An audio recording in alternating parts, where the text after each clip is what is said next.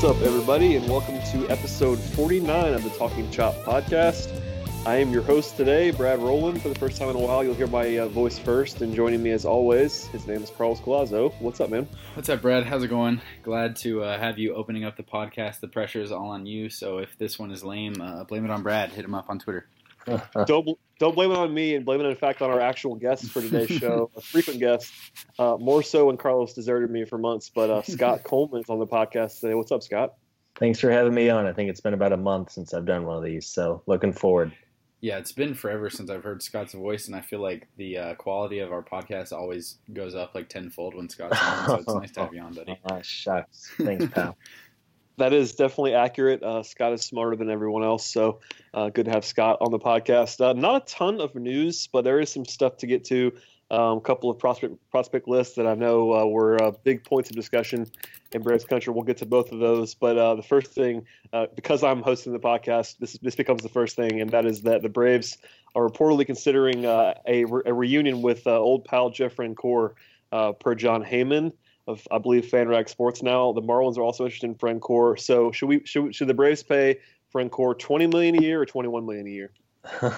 I'd say they should probably give him 25 just because all those cool ads he did for the Braves, like in the mid-2000s. I would go a little higher than that, Brad. I think you're shorting him a little bit. Seems low. No, in all seriousness, though, Scott, is this something that you hate? Is this something that you're okay with? Where are you at with the potential Francoeur reunion? Because right now, the Braves really only have 3 full-time outfielders, and now that Malik Smith is no longer a thing, they have some.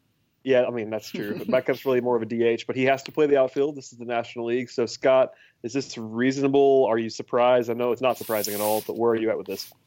You know, if they want to bring him on and see how he looks in the spring and maybe give him the 24th or 25th spot on the roster, you know, you can't get too worked up on a team like this about who's going to be the final guy or two on the team.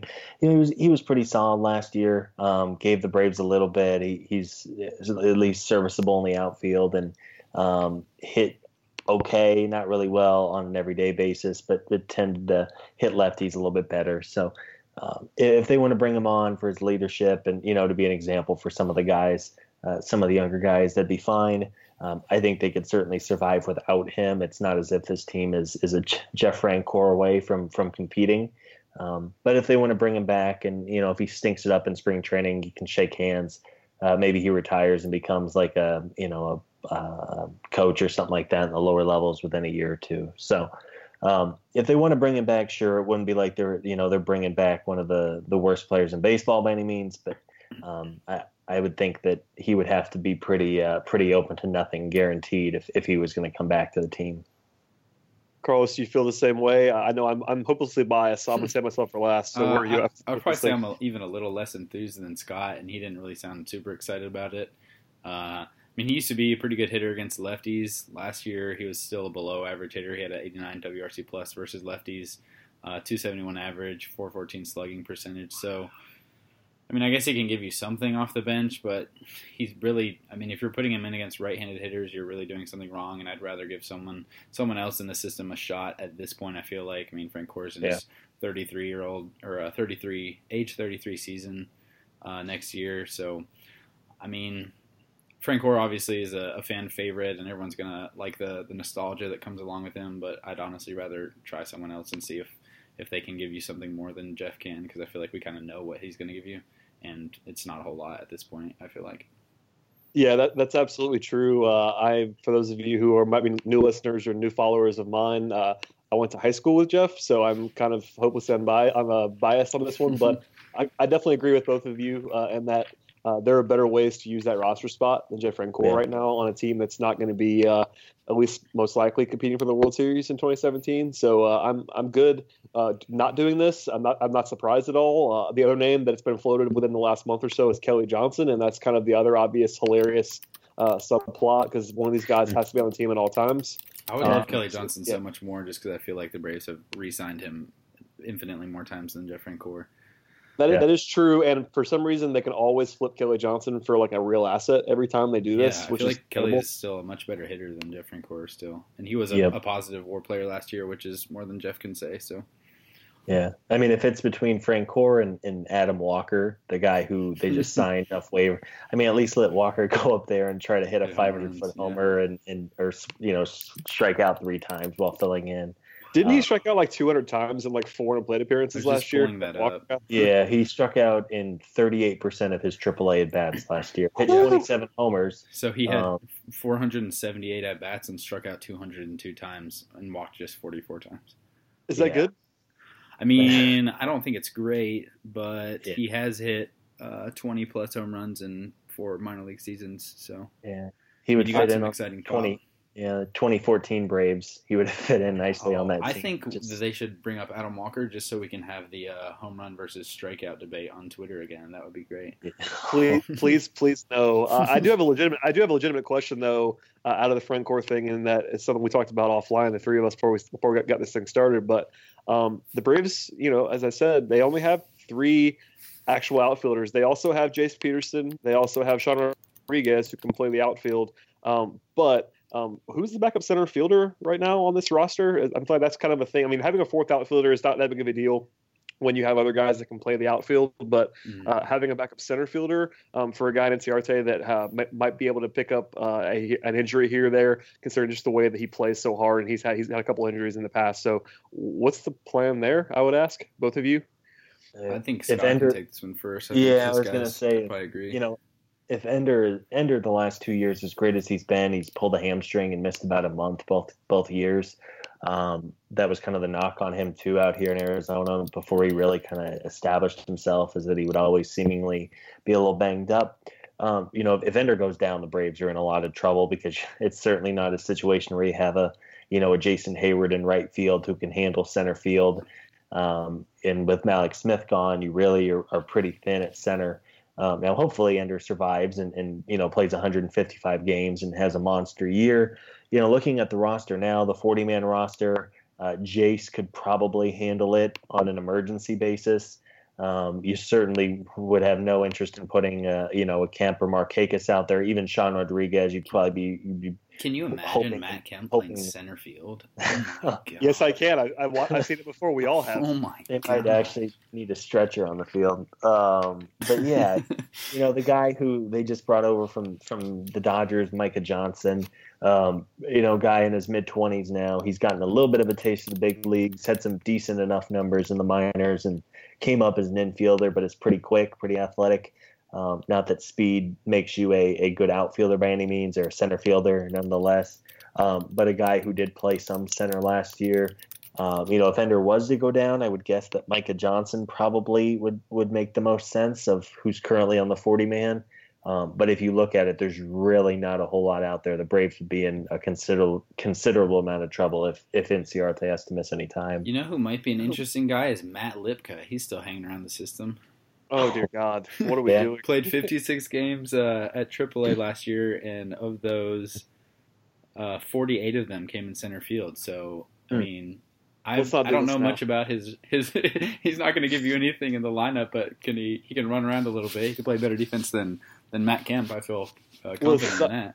Sign me up for Dustin Peterson at 21 or whatever he'll be before Matt Lipka, anything but that. I think Jace and Micah are probably the 2 most likely, like Scott said, and I would be interested in just seeing those guys in center field to see what they can do. They both have pretty good wheels, so you might have like a super utility player on your hands if they can actually handle center. It does speak to a little bit of a problem, though, just because I think all these options are bad, as we can all agree. Matt Lipka? Aside from maybe Jace is the only option there that even intrigues me even mildly, and he's a great athlete, as we all know. Mm-hmm. So I think he might be able to handle it and not embarrass himself. But this is still a guy who's been an infielder most of his life. So asking him to, if something happened, Inciarte play real center field for a while would be a problem. So something to watch for. I'm sure the Braves understand this as well. That Ender, even just giving him a day off right now, there's not a guy to even play there credibly. So that's going to be something that I would say to keep an eye on, just somewhere. It might be a random cast-off guy they bring on that can play some center field, but I guess I'd be a little bit surprised if they go into the season like this, just how it currently is, because as we just kind of banded about, there's not really a real option there. Maybe the Malik Smith trade was a bad one after all. Oh, here we go. I know you love that Malik Smith trade, Carlos, because you don't like Malik Smith. I love Malik Smith. I just don't think he's a great player. That's true. We don't have to do this again. All right, we'll move on. A couple of smaller notes before we get to the prospect list. First is that Chris Medlin is back on a minor league contract that does not include a spring training invite. I guess this is good. I mean, Chris Medlin was once the best pitcher on the planet for like 3 months. And is obviously a longtime fan favorite, has had a rough stretch of it since leaving Atlanta, and has obviously a lot of injury issues. But I guess I'll go to Carlos first here. Thoughts on Chris Medlin returning? Maybe. I mean, this is not really even a full-fledged return to Atlanta. Where are you at with Chris Medlin? I was super excited to hear that Chris Medlin was coming back to the team until I looked at his Fangraphs page today and realized that he walked. I think Scott told me this as well. He walked more people than he struck out last year. He walked 20 batters in 24 innings with the Royals in 6 starts and posted a quality 7.77 ERA. So I don't really know how much Chris has in the tank. In 2012, he had a 1.57 ERA, and I don't think anyone's going to expect anything close to that now. It would be cool to see him break the team. I would imagine the bullpen is the place that he's going to hit the majors if he does at some point, but Chris is another guy that a lot of Braves fans think back fondly of, myself included. So I think it would be fun just to see him on the team again, but I'm pretty skeptical that he'll actually make it. I know, I think Copy said he didn't expect him to be ready until the All-Star break. Was that what he said, Brad? I believe that's true. I think it's a situation where like he has just tons of injury stuff, and it's more of a flyer. I think I'll let Scott make the comp he made offline. But yeah, it's a situation where people are going to be really excited to hear Chris Medlin's name and thinking, especially people that are only Braves fans, which I think is a lot of the audience because baseball is a super regional sport. So I don't think a lot of people have probably been following Medlin too closely since he left town. Yeah. And, you hear that and it's like, oh, another arm. That's good. But Medlin's not either been good or healthy in 3-4 years almost. I mean, Chris Medlin's last competent Major League season was 2013 with the Braves. So, I mean, he was okay-ish in 2015 with the Royals when he came back from the first injury. Had a 4.01 ERA, but that was a small sample. And I don't know. Medlin's a fun guy. I know I miss just kind of that stretch where he was just unbelievable. But Scott, are you excited at all about this, or are you kind of pouring cold water like we are? When the tweets and reports and everything surfaced that he had reached a deal with the Braves, it's always nice to see the guys, because he was really pretty incredible in 2012 and 2013. Just kind of his run those 2 seasons was, no one really expected it, and he was just flat out dominant. It's exciting to see him. If he isn't back until the All-Star break, maybe he can find a little magic in the second half and give the Braves a little bit of a boost. But at that point, I would imagine they're probably looking on to 2018 and looking to get some of their young guys into rotation. Hopefully Medlin can stay healthy and find somewhat of his old self. But it's kind of similar to when the club signed Peter Moylan a season or 2 ago, and all year long you would look and see, why isn't Moylan getting a chance? Why not? And it's because he isn't very good anymore. And as much as you would like for Medlin to go out there and be the guy that he was, 3 seasons ago, it's probably just not going to happen. But if he can bounce back, obviously he has to figure out the walks. He can't be walking a batter an inning. But if he could give the Braves a little something, he would certainly get big cheers at SunTrust if he's able to either come out of the rotation or come out of the bullpen or make a start or 2. But all in all, I can't imagine he'll contribute too much, which is a shame considering what he was just a couple seasons ago. Do you guys want to guess what Chris Medlin's fastest pitch was last season? Ooh, 87. 87. Wow, way under. This is max pitch, not his average. Oh, max velocity pitch. What do you think? 91. It's higher than I thought. 92.9. His fastball average 90, just at 90. Which is below average in the majors at this point if you're a starter or a reliever, but it's not as bad as I thought. Interesting. Yeah. Brad, what are your thoughts on Chris? It's the same thing. I mean, it is what it is. It's good to have Medlin around in my life, but aside from that, I'm not expecting much, and hopefully he's healthy, man, because if he's healthy, then there's stuff you can work with, and maybe out of the bullpen, as you guys said earlier. Yep. But aside from that, a lot of competition there. For sure. There's lots of bullpen. We'll talk about that in a second. Before we get to that, Sean Rodriguez, this is sort of an off note because of the fact that he's apparently healthy after this, but there's a report circulating that he was actually in a car accident, was T-boned by a stolen police car while is that Miami? Is that right? Miami-Dade County, yeah.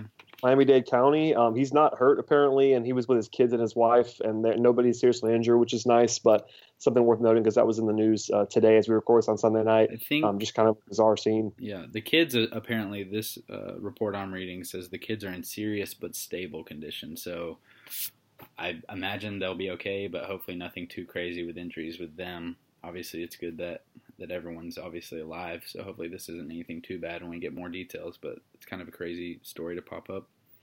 Been a lot of car accidents in baseball lately. It's not really a nice trend. Yeah, absolutely. So best wishes for Sean and his family. Yeah. Yeah, glad it wasn't worse. For sure. That's sort of just an off note, but there you go. You guys mentioned the bullpen a second ago. Mark Bowman, a friend of the podcast. It's not really a friend of the podcast, but a friend of Carlos's at least, and Scott's. Doesn't he follow you? He talks to Scott on all the time on Twitter. Yeah, me and Bill are buddies. Whenever we travel, he always, he usually comes out to like the West Coast, and we'll always meet up and talk for 20-30 minutes just on the concourse, something like that. Yeah, he's a good man. Well, one of you, two of you are friends with Mark Bowman, and I'm not. So shouts to Mark. I love Mark Bowman, but I've never had an opportunity to meet Mark, so that's unfortunate. He's the best in the business. Anyway, he wrote this bullpen, basically, I don't know, manifest. It was a very, very large, in-depth piece about the 2017 bullpen, which I encourage everybody to read. But it's very in-depth, and it sort of highlights the fact that there's a lot going on in the bullpen. Not really a ton of. I mean, there's a few guys who seem to be locks, but there's reports that Royce Vizcaíno is on the trade market, potentially, that kind of stuff. I guess big picture takeaways here from that article, or whatever you want to talk about with the bullpen here, Scott. There's probably 3 or 4 guys who are locks, but anybody else that you like, anybody else that you don't like necessarily, that you don't want to be in the bullpen, or how you feel about the bullpen? I'm intrigued by a couple of the guys that they've added, both this winter and the guys they've added over the last year or two through the draft and through waivers, and a couple of guys who have been injured and who have the potential to be good if they get healthy. You figure that Jim Johnson, of course, is a lock, assuming they don't trade Vizcaíno, he would be in there. And then last year, Ian Kroll was really pretty good from the left side. Speaking of the guys that are newer, you look at a guy like, I'm blanking on his name. I knew I was going to do it. The guy from the Cubs, just picked him up. We'll get back to him. Part 2 of this is you have a lot of hard throwers. We saw last year with Mauricio Cabrera, he was throwing balls. Yes, that's it. Riviera. We'll get back to him. Yeah. With Mauricio Cabrera, a guy who has always struggled with his control, and then last year he kind of came up to the big leagues and just started throwing strikes. He certainly has a chance to stick. One of the guys who was added a year and a half ago in that awful Hector Olivera trade was Paco Rodriguez, a guy who was really pretty good and just downright filthy against lefties before getting hurt. He has a chance to join Kroll as the other lefty out of the bullpen. They've added Eric O'Flaherty once again. They hope he can stay healthy. Of all the newest guys, Riviero is a guy. Armando Riviero was added in the Rule 5 draft, so the Braves are kind of stuck to him. If they want to commit to him, they have to put him in the big leagues to open the year. Had huge strikeout numbers, good walk numbers in the minors with the AAA Cubs. Of course, just wasn't able to break in Chicago. So there's plenty of options. If you look at Bowman's article, I think he lists about 14 guys who are going to be battling for 7 or 8 spots. Chaz Rowe looked pretty good at times last year. Jose Ramirez looked pretty good at times last year.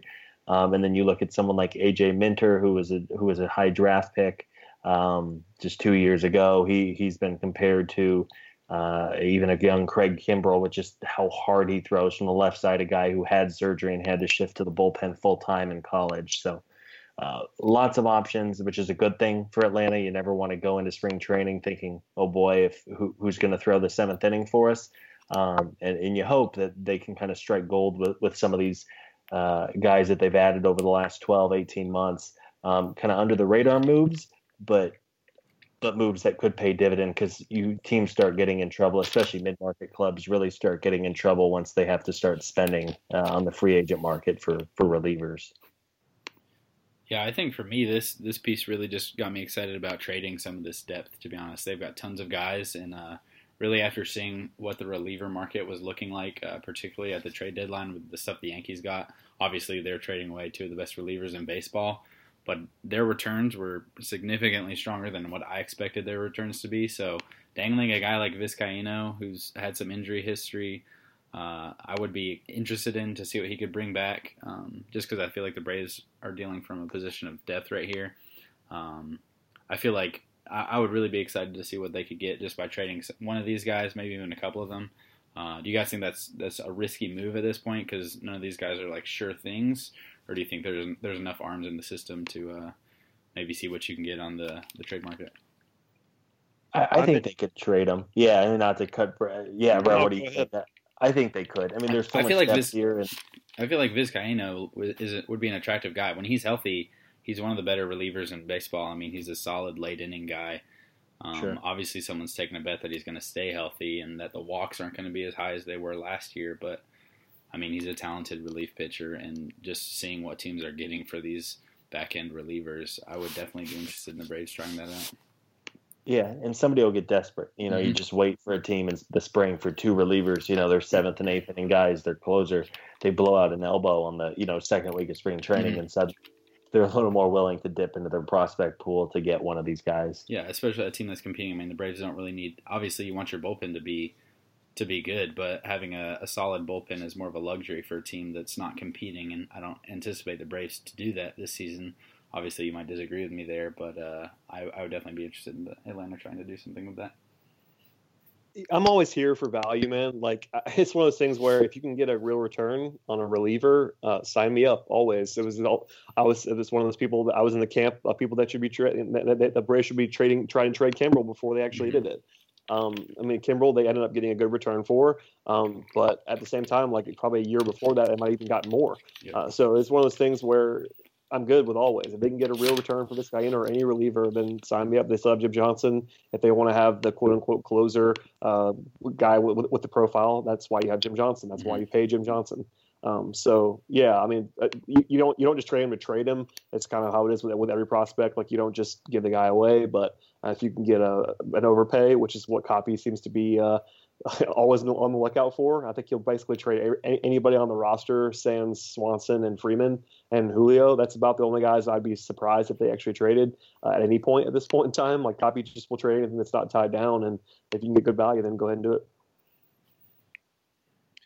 All right. With that said, we can move on to the prospect list, which is sort of the headliner here. For those of you who do not follow this closely, both Keith Law of ESPN and MLB Pipeline released their prospect list, their top 100s this week, and the Braves, as you might expect, have a lot of players on both of those lists. I believe it is 9 of the top 100 on Keith Law's list and 7 of the top 100 on MLB Pipeline's list, which forced, of course, everybody in Braves country to go in and say that MLB Pipeline was hating on the Braves, which I found hilarious. 7 people attached to the MLB lead, and MLB Pipeline hates the Braves. If it wasn't 9 or more, it was going to be they were hating on the Braves. So I don't know, lots to get to here. I guess we can start with Keith Law's list. It's insider, so I guess we probably shouldn't just go super deep and give everything away, but I guess we can. I don't know. I don't know the rules on podcasts. Yeah, if Keith Law is listening to this podcast, hello, Keith. Love your work, but we're not going to give your scouting reports away. We're just going to give away where you have guys ranked. Is that all right? Yeah, all right. So I'll go down the list and rank guys. This is the Law's list. It's Dansby Swanson, number 2 overall. Ozzie Albies, number 26. Colby Allard, number 32. Ronald Acuna, I believe is the pronunciation I've been given at this point. His number 36. Max Fried at 50, Ian Anderson at 52, Kevin Maiton at 59, Luis Gohara at 77, and Sean Newcomb at 81. Pretty solid. I think the biggest takeaway was Keith said that from what he could tell, no team has ever put nine players in the top 100 before. And really, with Newcomb being the lowest rated of everyone there, you argue that 9 of the top 81 prospects, at least according to Keith, belong to the Braves, and that's an incredible number. Really pretty terrific mix of, you look at someone like Dansby, who's a pretty safe bet to at least be a, big league average player. I think Braves fans would certainly hope he's more than just an average starting shortstop. But you look at him, you look at someone like Ozzie Albies, who may not ever become a star, but I think has a pretty good chance to stick at the big league level given his skill set. And then you have the upside too. You look at Maitan, who's 16. I think he turned 17 in 2 weeks. Acuna. I'm gonna have to Acuna. Needs to, he's only played about 90 professional games in the United States. To have him 36, all the tools in the world that you're going strictly off upside. You look at some of the pitchers. Colby Allard is all of a year and a half into his big league career. Gohara has only thrown, I think he's only made something like 40 starts in the United States since signing from Brazil. So a good mix of talent, and anytime you have 9 of the 81 best prospects in baseball, it's certainly a good starting point to build off of. Yeah, I agree. I think what's really interesting about this list is you really see how much risk is in all these prospects. I mean, aside from Dansby Swanson and Ozzie, all these guys have a significant amount of risk tied to them. I mean, Colby Allard's a while away. Ian Anderson's a while away. Fried has the injury concerns. Kuna, like you said, hasn't played a ton. Maitan is 16 years old. Gohara has command issues. Newcomb has command issues. I know some people even think Gohara is more of a reliever than a starter. Obviously, Keith's higher on him. But for having 9 players, there's still a lot of risk with the Braves' top prospects. Is that concerning to you guys at all, or just are these numbers enough to kind of ease your worries? I mean, it's a little bit concerning, but only because prospects are always concerning. Mm-hmm. Like it's always good to have a stock system, but I mean, I think a lot of people at least assume that these guys are all going to pan out. And that's kind of what we talk about all the time. Like, it's just not going to happen. But no, I mean, it's a good thing in that you have so many of these guys. It's not a good thing that a lot of them are super far away. So that kind of just increases your risk altogether. But even then, I mean, there's still a couple of guys on this list. I mean, Mike Soroka's not on this list. Tuki Toussaint's not on this list. Like, guys who we thought could be in contention for top 100 status aren't on it, and the Braves still got 9 guys. So it's kind of just an embarrassment of riches. I mean, even you can kind of hear it in the way Law talks and tweets and writes, just kind of the embarrassment of riches that the Braves have. And I think he said that one thing at one point he was talking about how the Braves top 10, it's kind of hard to crack. It's almost harder to crack the Braves top 10 than it is the top 100 of the entire league, which is, it's just crazy, man. It's just we're kind of spoiled at this point. I remember. I know you guys do too. Just how bad the system was 3-4 years ago. Like, it was Jason ghastly. Hirsch was one of our top pitching prospects. Yeah. I mean, Sean Gilmartin was like the number one prospect in the system. Ian Thomas, who was like a 28-year-old reliever, was number 10 on a key Braxton Davidson was like number 6 on Baseball America at one point. Yeah, it was brutal. Your boy Matt Lick. By the way, your boy Matt Lipka was on this list, I'm sure, at some point. Yeah, you just eased all my concerns, Brad. Thank you. Christian Bethancourt was number 3 on the Braves prospect list from 2008 to 2014. Christian Bethancourt is arguably the best catcher, outfielder, pitcher in baseball. I think he's the only one, but yes, Carlos covered him up close and personal in San Diego, so he can, I'm sure, vouch for Christian's whereabouts at this point. But no, it's always good, man. I mean, it's a loaded list, and Keith does a great job. So props to Keith Law, and it gives us a lot of stuff to talk about. One of the things, just to, it was probably 2 weeks ago now. It was right after the Gohara Malik Smith trade went down. Copy went on, I think, a podcast with Buster Olney. And when talking about his farm system and over, maybe 5 minutes, I think he said the word upside about 10 times. And you can see there is a clear focus here. The Braves obviously know, and listeners should know that, even if 3 out of 10 pitching prospects pan out, you're in really good shape. That's just really prospects in general. Maybe Newcomb doesn't work out, maybe Gohara doesn't work out, maybe Anderson doesn't work out.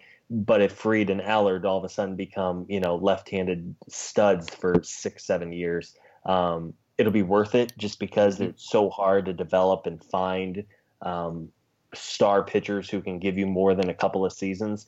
Even now in the big leagues, you look around at some of these highly touted prospects, they come up and they have 2 great years, and then they just kind of fade away and they get hurt.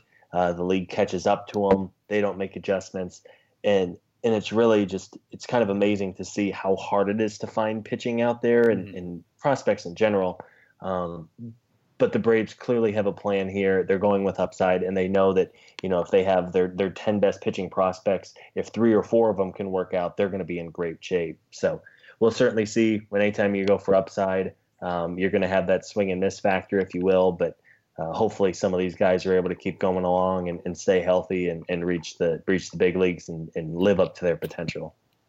Big time. We should go through the pipeline list, although it was, I guess, it was less exciting because of the fact that just 7. Are you kidding me?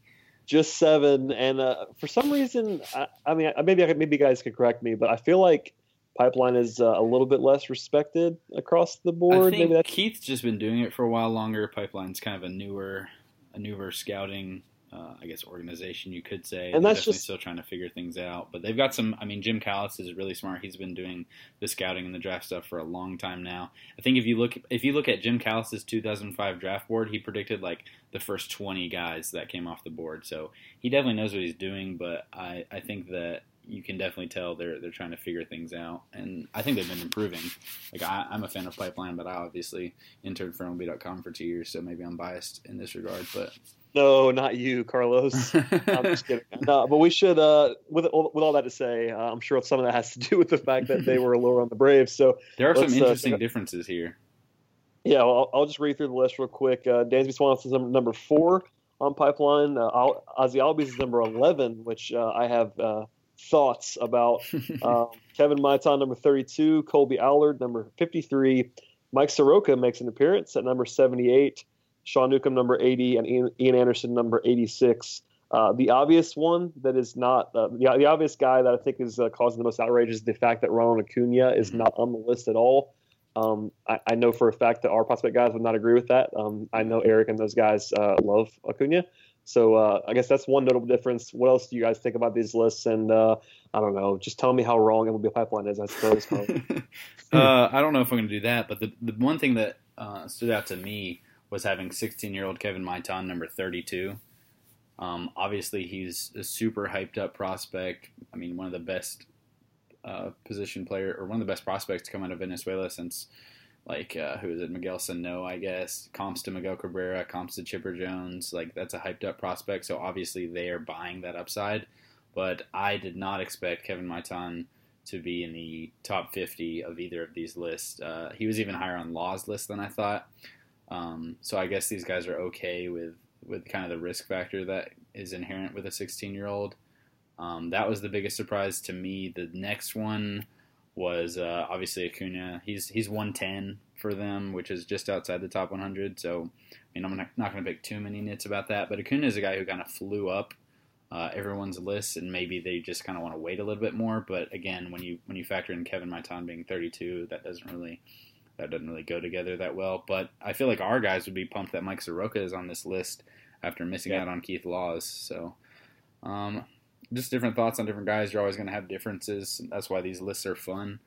I don't know if I'm too upset about anything. I think I'd probably tend to agree more with Keith's, but they do this professionally and I don't. So what do you think, Scott?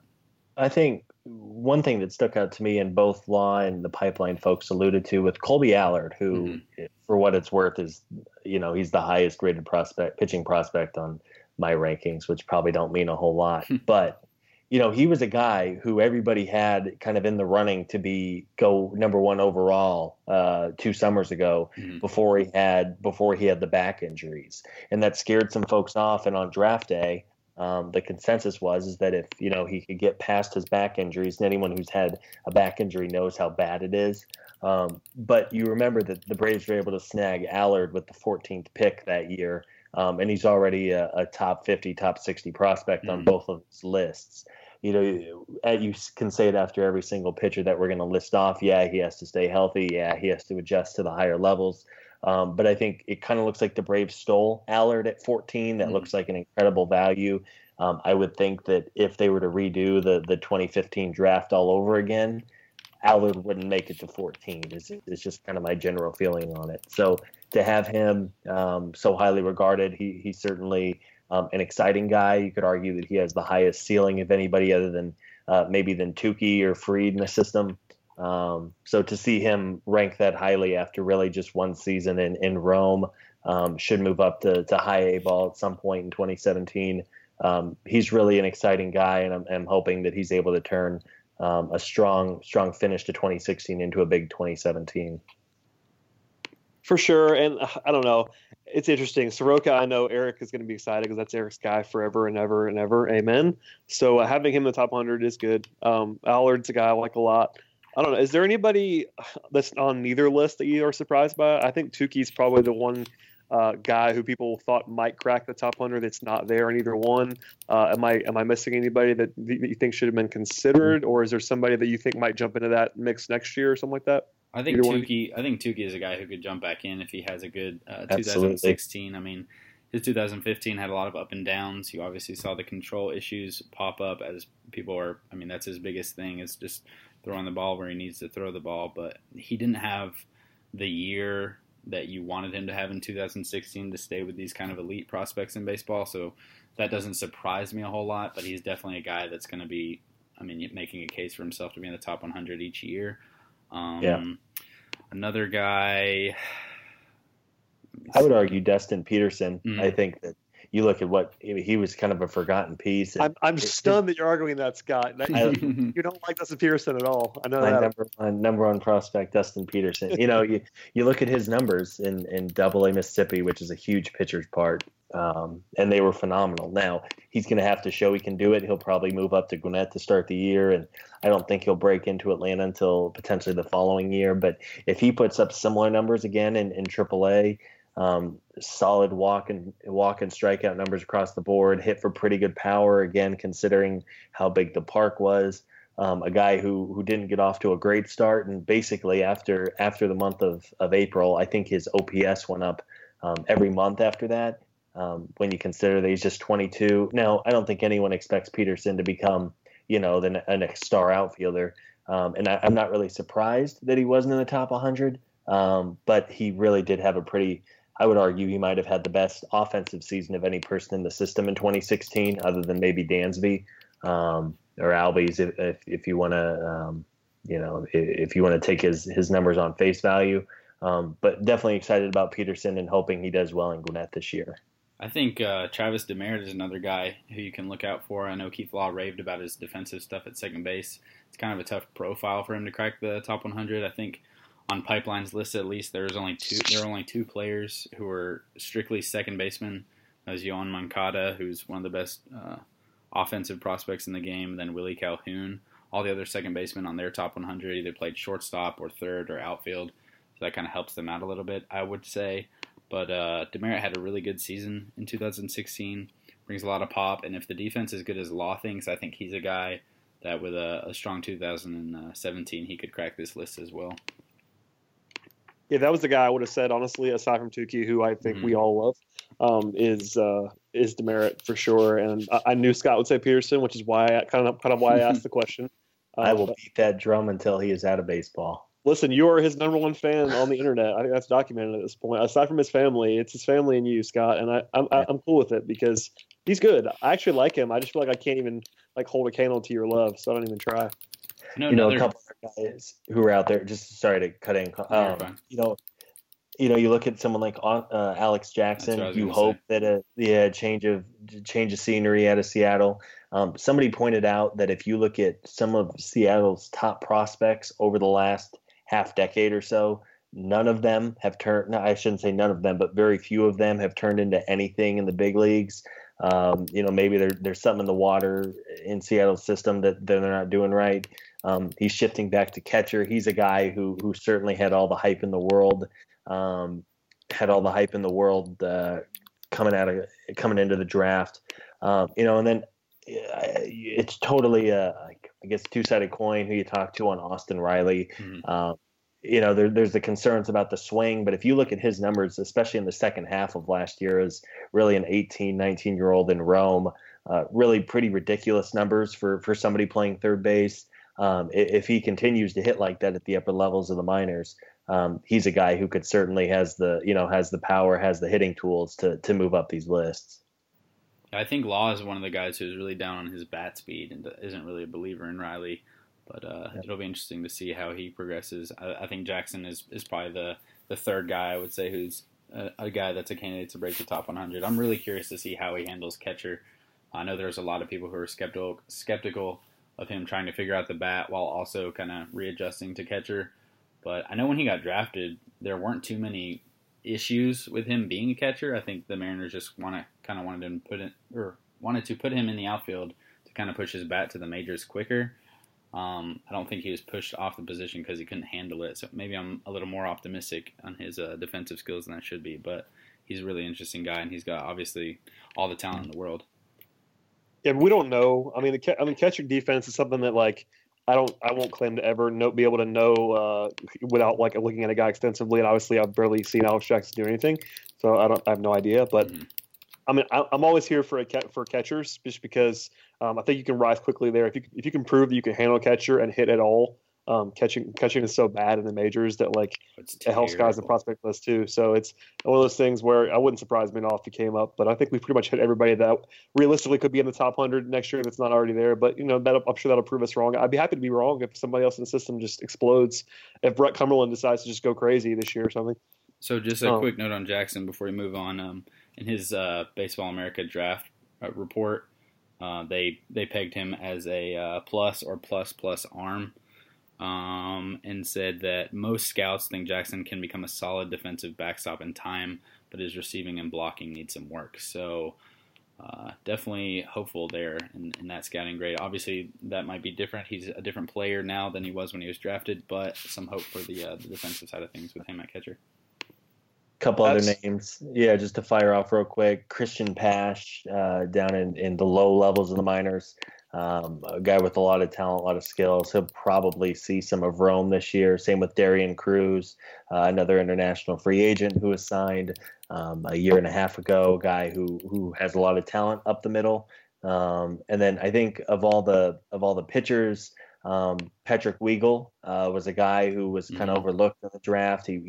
Braves got him in the 7th round and put up some ridiculous numbers down in Rome. Of course, he was a little bit older for the competition, but then was jumped high A altogether and went to Mississippi and held his own in a couple of starts. So those are 3 other guys who we haven't listed yet, but with big 2017s, they could all kind of creep in towards the top 100 lists.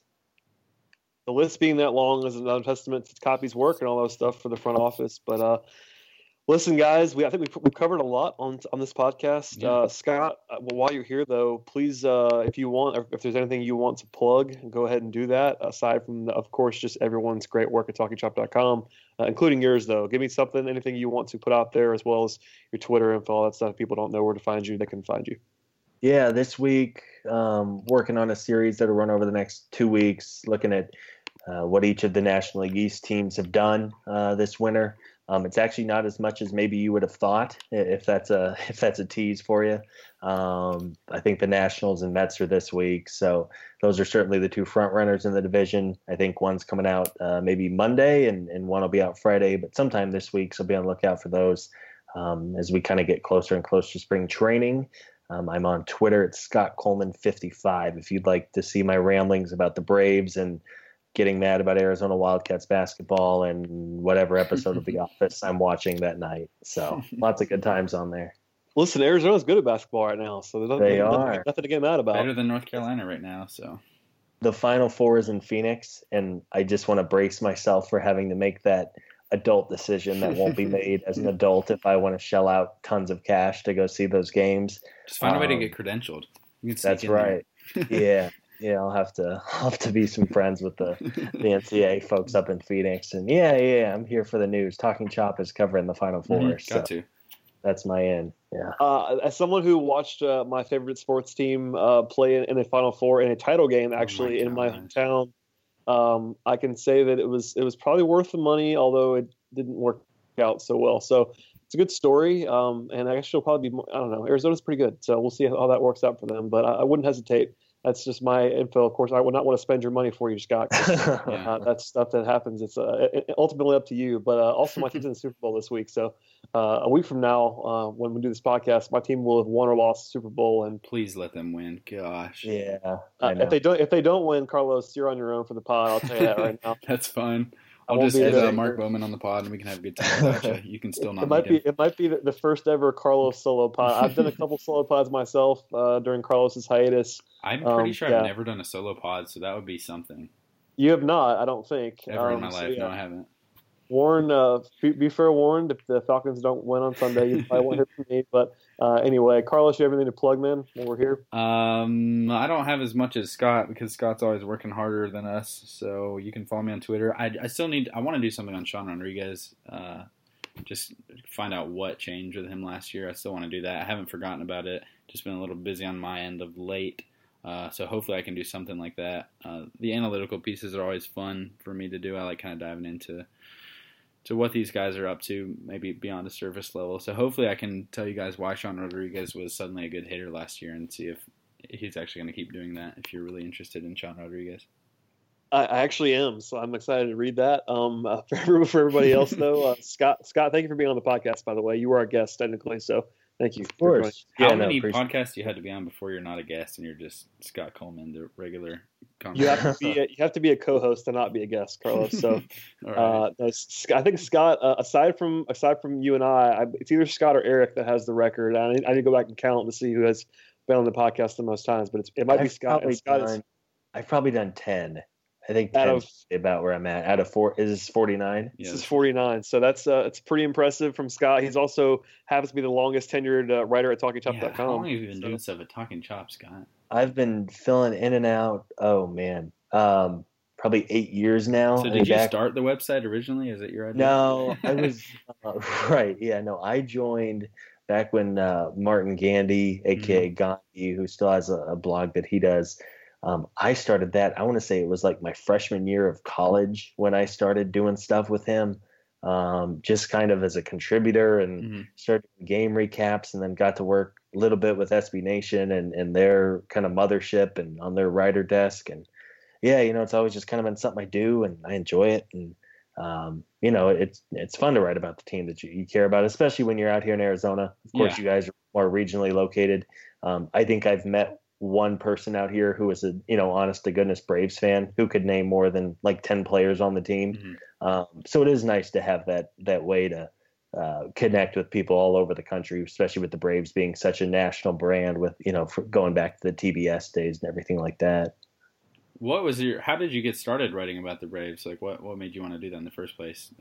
Not to get too much into your life history, but yeah, I think I want to say that I picked up Talking Chop. I used to read MLB Trade Rumors, as did everybody, when it came out about a decade ago. And I think Talking Chop, I want to say, was listed as a link on there, on their kind of blogs way in, and checked it out. And and at the time I was a freshman in school and trying to figure out what I wanted to do. And, wanted to, I was considering journalism and being a sports writer, as do, 90% of the kids who go through journalism school anymore.